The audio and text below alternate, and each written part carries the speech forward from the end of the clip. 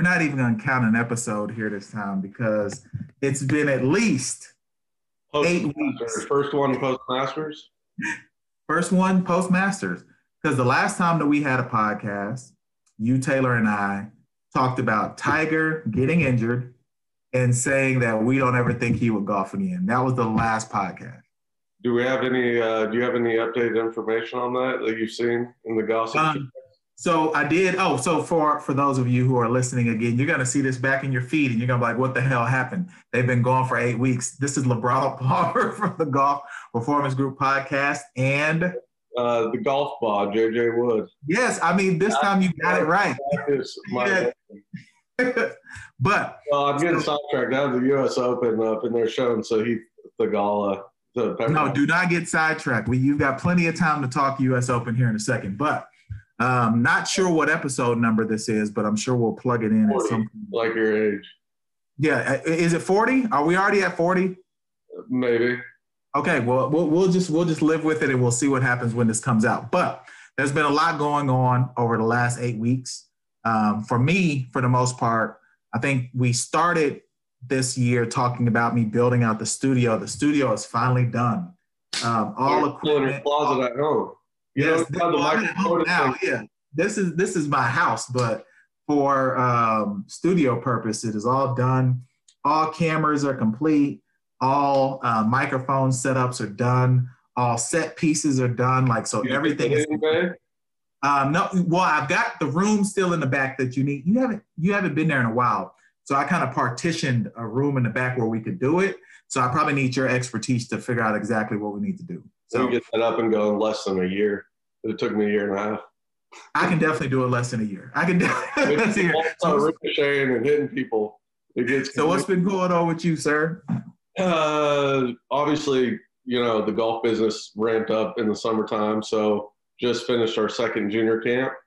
Luckily, I have a great assistant instructor with me, TJ, he is good. TJ is good. The kids love him. So, he handles most of that. But then other than that, last week I traveled, or I guess 2 weeks ago, out to Arizona to watch the NCAA men's championship golf. And my parents happened to live on the second hole. So it was, I hadn't seen my family in probably over 2 years because of COVID. Yeah. So it was a good trip. My girlfriend was able to go out for the first time and meet them. And then Pepperdine and OU ended up in the finals. Yeah. So how did you feel about that? So for those people who don't know, who have listened to us before, or you may stumble across this as a new listener, JJ had the pleasure of playing not only for the Sooners, but also, what's Pepperdine's mascot again? Oh, come on. They're national champions. The Waves. What is it again? The Waves of Pepperdine. The Waves. Yeah. So tell us, were you conflicted to see your two teams? So, when my coach was there, I was not at Pepperdine. My coach was the reason I left and played my final year at OU. But I got my bachelor's undergrad degree at Pepperdine, so I'm an alum there. And then I got my master's at OU, but I played 1 year. But now, I'm a huge fan of both of their new coaches because my coaches have moved on. And they're the best two coaches in college golf, I would have to say. I mean, it's arguable. There's Mike Small at Illinois, who's always up there, and they're in the Northern State. Donnie Darr at Oklahoma State. Oklahoma State, yeah. And they're great, but those 4, 5 people are the best. And Michael Beard, he's got Malibu. One hit coaches are always saying, well, if I was at UT, I would win every national championship. But Pepperdine's got the beach to recruit with. It's a pretty good degree. Southern California is a hotbed of good baseball players, junior golfers. So there's more than enough to go around. And then OU, Ryan Hybl is a great player. Michael Beer they're both All-Americans. They're both All-Americans, yeah. And both, I think, played on the web.com. But they're just good people. They're very knowledgeable. And they get out and recruit, and then they coach them up. Like, Sahith Theegala, who I mentioned, he was a good junior, but he wasn't the best junior. And he was now, I think they said yesterday, the 5th college player ever to win, the Fred Haskins, all the 3 main Player of the Year awards last year. And then, you know, he didn't even play. He could have came back because of COVID this year and then won the national championship without him. And they had a guy sitting at home, you know, that just had 2 runner-ups and a win in the spring, and he's sitting at home. And both teams had pulled their number 1 guy. Pepperdine pulled their number 1 guy after the first round, shot like 5 over, and put their 6th man in, who dominated throughout all the matches. And now he's in the U.S. Open playing. And that one man that got pulled was in the same qualifier for the U.S. Open and lost in a playoff. And so they've got guys, I mean, they're both so deep, and that just shows that that's a hard thing to balance when you have that many good players, not to piss any of them off because they're not playing. Because, you know, as an athlete, and these kids could go pretty much anywhere and play, you know. And so here's the question then. And this is a good opportunity for us to, you know, as the golf podcasting world grows, one of the things that, you know, we've got some unique insight is on the amateur side of athletics. Like a lot of people, you know, they only concern themselves with the pros. They only concern themselves with, you know, the major tours. But the depth coming up in the amateur side of golf is insane. It's insane. There was 5 hole-in-ones at the national championship. That's crazy. Hole-in-one shows the quality because, you know, it does, but still. But yeah, and these kids, so go down and watch them. Like, I mean, I'm getting old because I was like, man, these kids are good. Like, they're fearless. Clay Fiedler, perfect example. He was probably the only kid on the roster on Pepperdine that's not ranked top 100 in golf stat, but there, you know, must be something about him with the team chemistry. He's a good player, but he was playing number 3 man when their 5 man was ranked number 18 in the country. Exactly. But I followed a few of his matches because they was playing against Oklahoma State in the semis, and Donnie, who I coached with, was walking with that kid from Oklahoma State. So I want to watch, and his name's Austin Eckroat. He's a top 5 in the country. He's playing in the U.S. Open, I believe, or he did last year, and or the year before. And he beat him. And, I mean, he made a downhill slider, 6-foot slider on 17 to close him out 2-1. And, I mean, some of these putts they had, they're just banging them in the back of the hole. Then the last hole's like 500-yard par 4. The final day, Clay Fiedler was 1 up on the 18th hole, about 200 yards in, water right, bunkers left, you know, crazy stuff. He just steps up and knocks it to like 12 feet. And it's like, have you ever played that course? That's a question, because watching it on Golf Channel, I was able to catch some of the final when the match play started for the final, Pepperdine versus OU.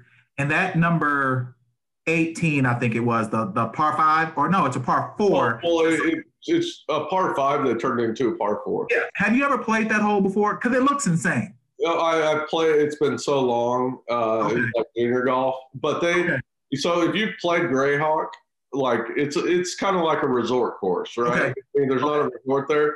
So I was wondering, because I remember a Gateway Tour event, Ches Reavie, before he had a tour card, he shot like 62, 61, 62. And I was like, how are they going to make this? I mean, you know, that's 2006 or something. Yeah. I'm like, how are they going to make this? Because these guys are good. I mean, there's probably 20 college players playing in the U.S. Open right now. You know, like these kids are going to tear it up. But they had added some tees. They made 2 par 5s, par 4s, and the greens were hard and fast. I mean, some of these par 3s were 230, and you couldn't hold a 9-iron to it, but you're hitting a 5-iron into it. And but they're just scrambled. I mean, their short games are so good. The Joe Highsmith, the guy who subbed in for Pepperdine, he's playing the U.S. Open, the 6th man.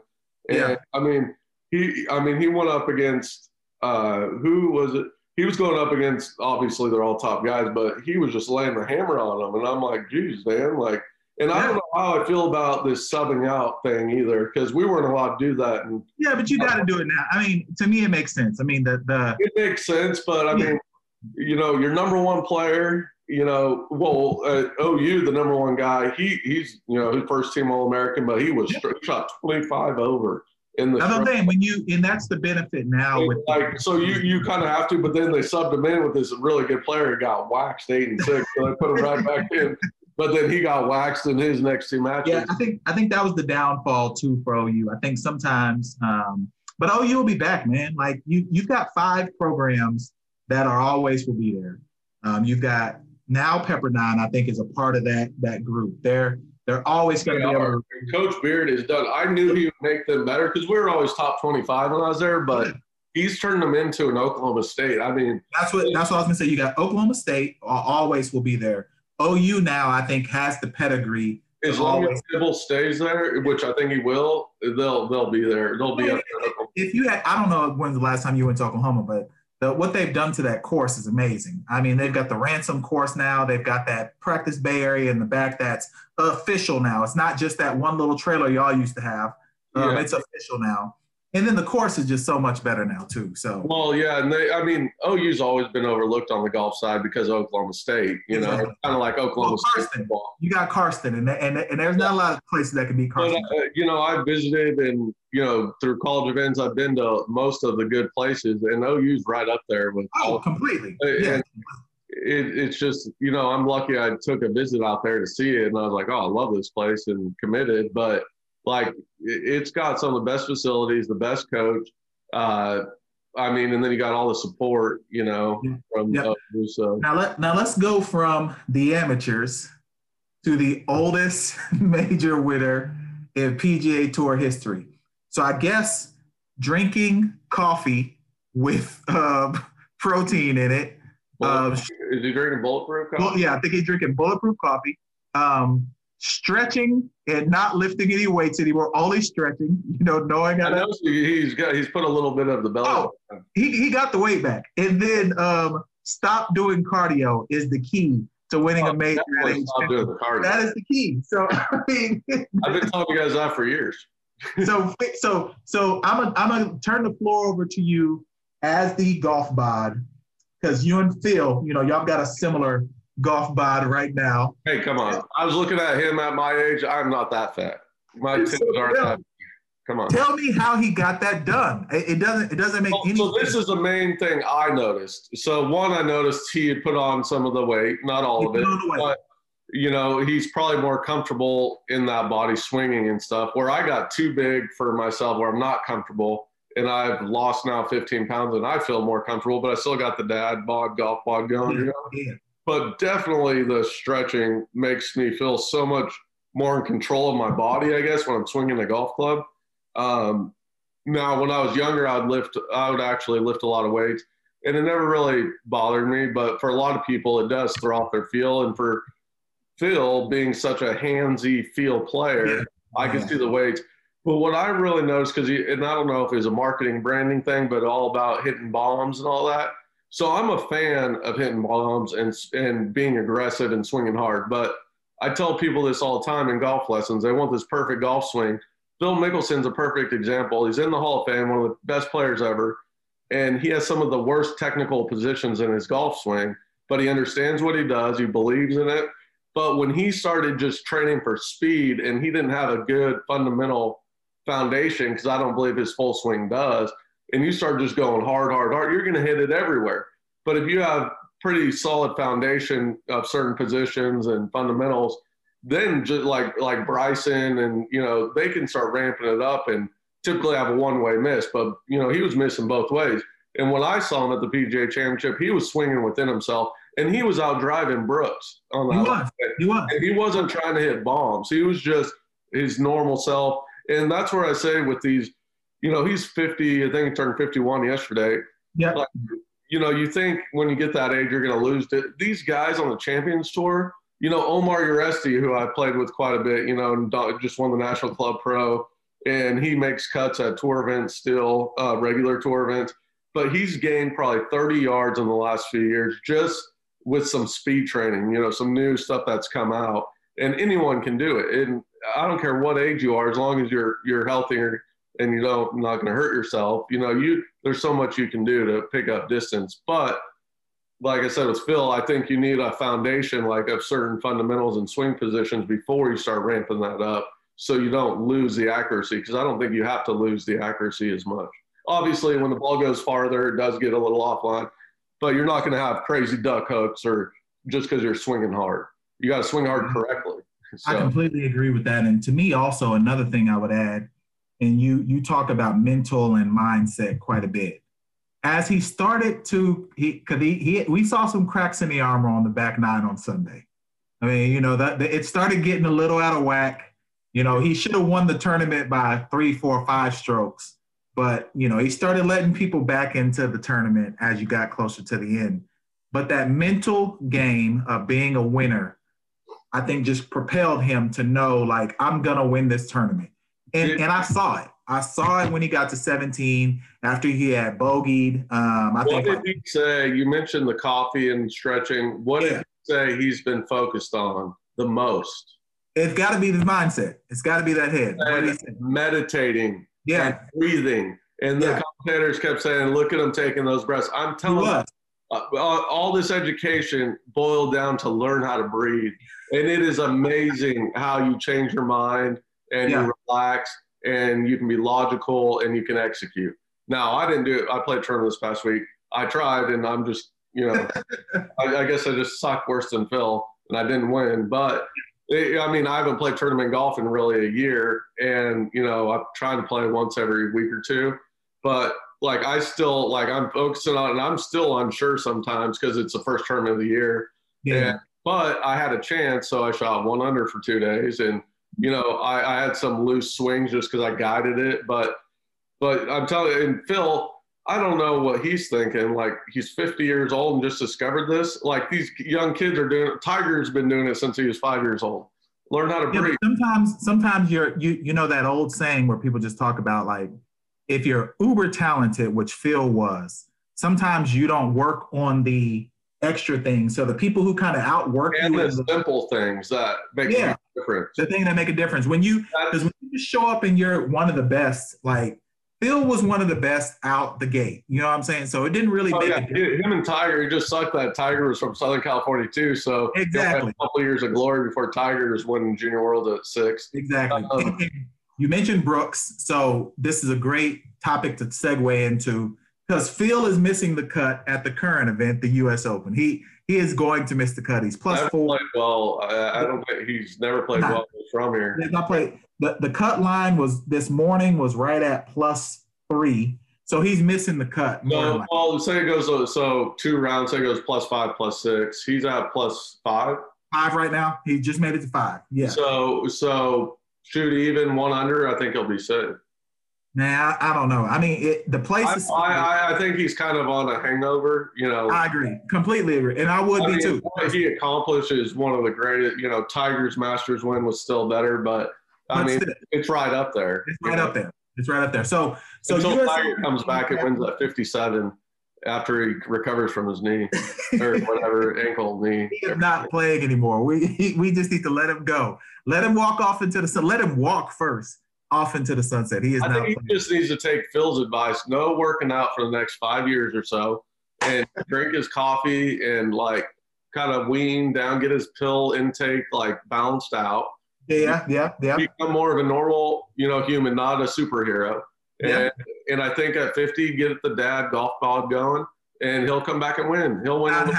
Not happening. So this event, Torrey Pines, familiar site for not only a regular PGA Tour event, but it's been a familiar site for majors in the past.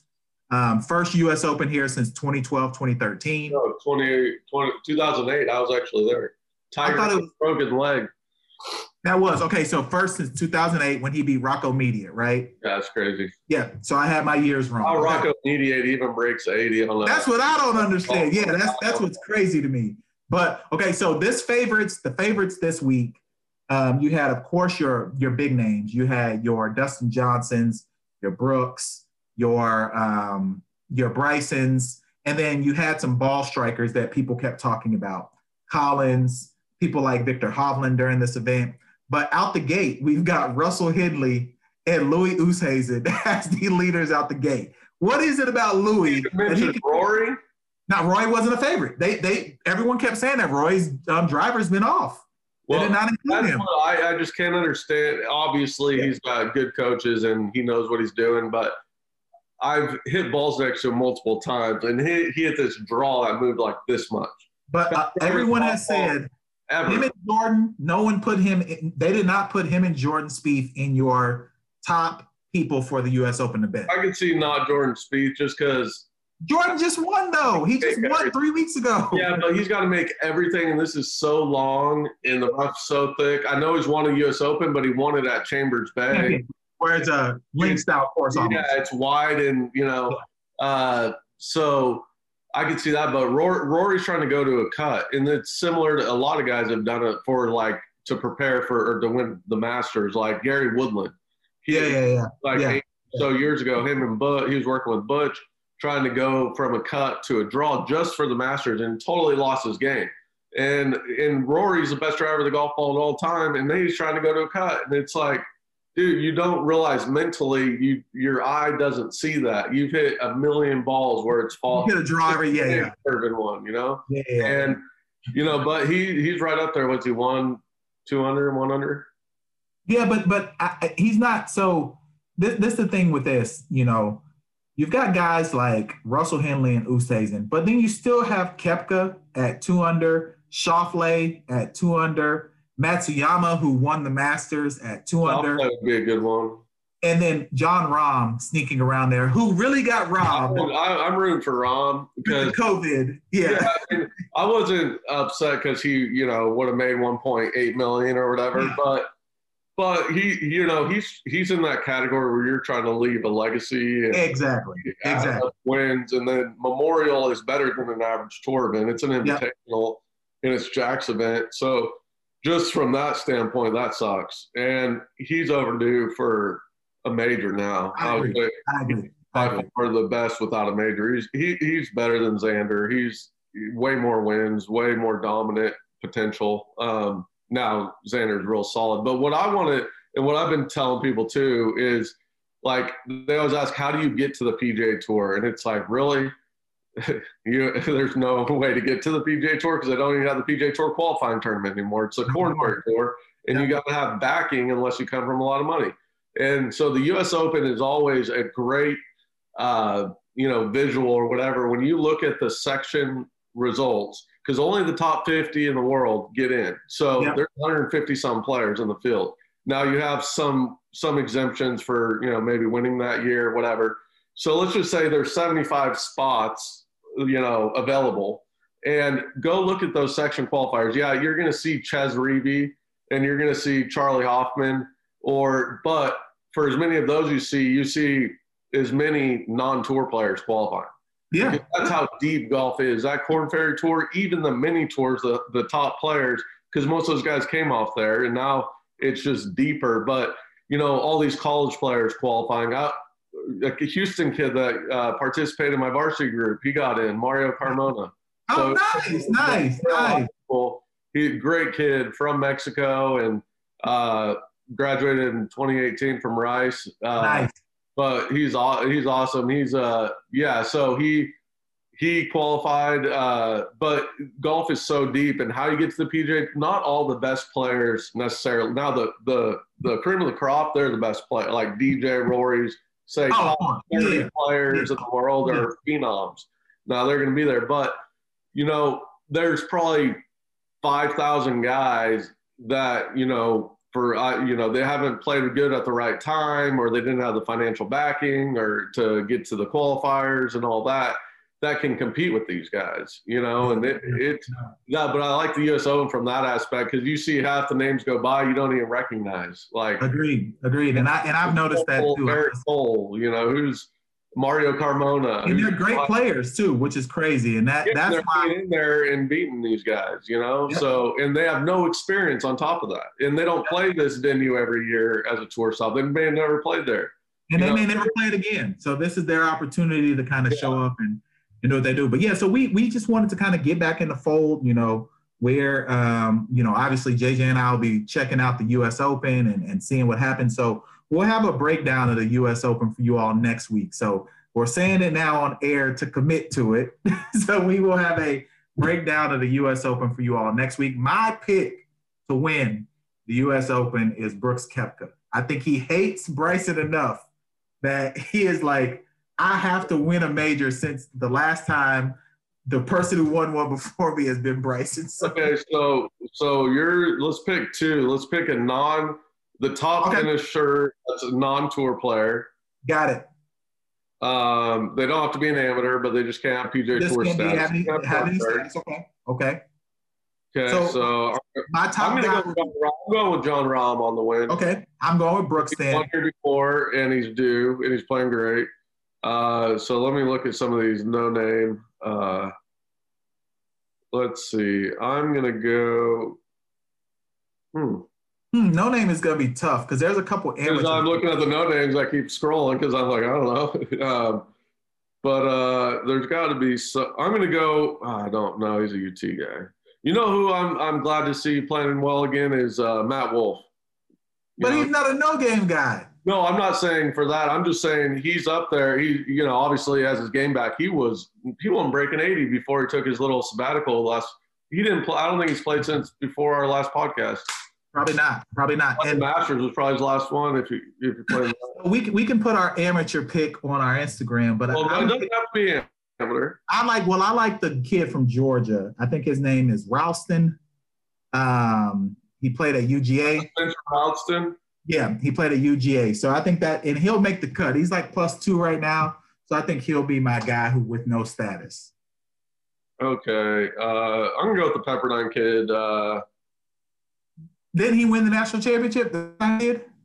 He was 6th man. He didn't even get to compete for the individual. He didn't compete the individual. Okay. Well, he did for half of it. They pulled the, but he shot like 8 over the first day. Let's go. Yeah, we'll just go with him. I'll take Joe Height. No, because you guys are already doing way better. I gotta get that's what we're doing. It's too late. All right, I got one. This kid, because I saw him when I was recruiting, Cameron Young. I think he played pretty well yesterday, but I don't know if he's like 2 or 3 over. So we got both that are about 2 or 3 over. Because like 1 to 3 over. Perfect. So I don't know what time he plays or whatever, but Cameron Young is my pick. Okay. All right. So that's been the Golf Performance Group podcast. Thank you all for listening and viewing on YouTube. If you like what you heard, follow us on Instagram at golf_pod. Follow JJ at JJ Wood Golf. Follow me at LeBronald Palmer. That's LeBron and Arnold Palmer put together. It's a mashup all in one. We appreciate y'all listening. That's been episode what number?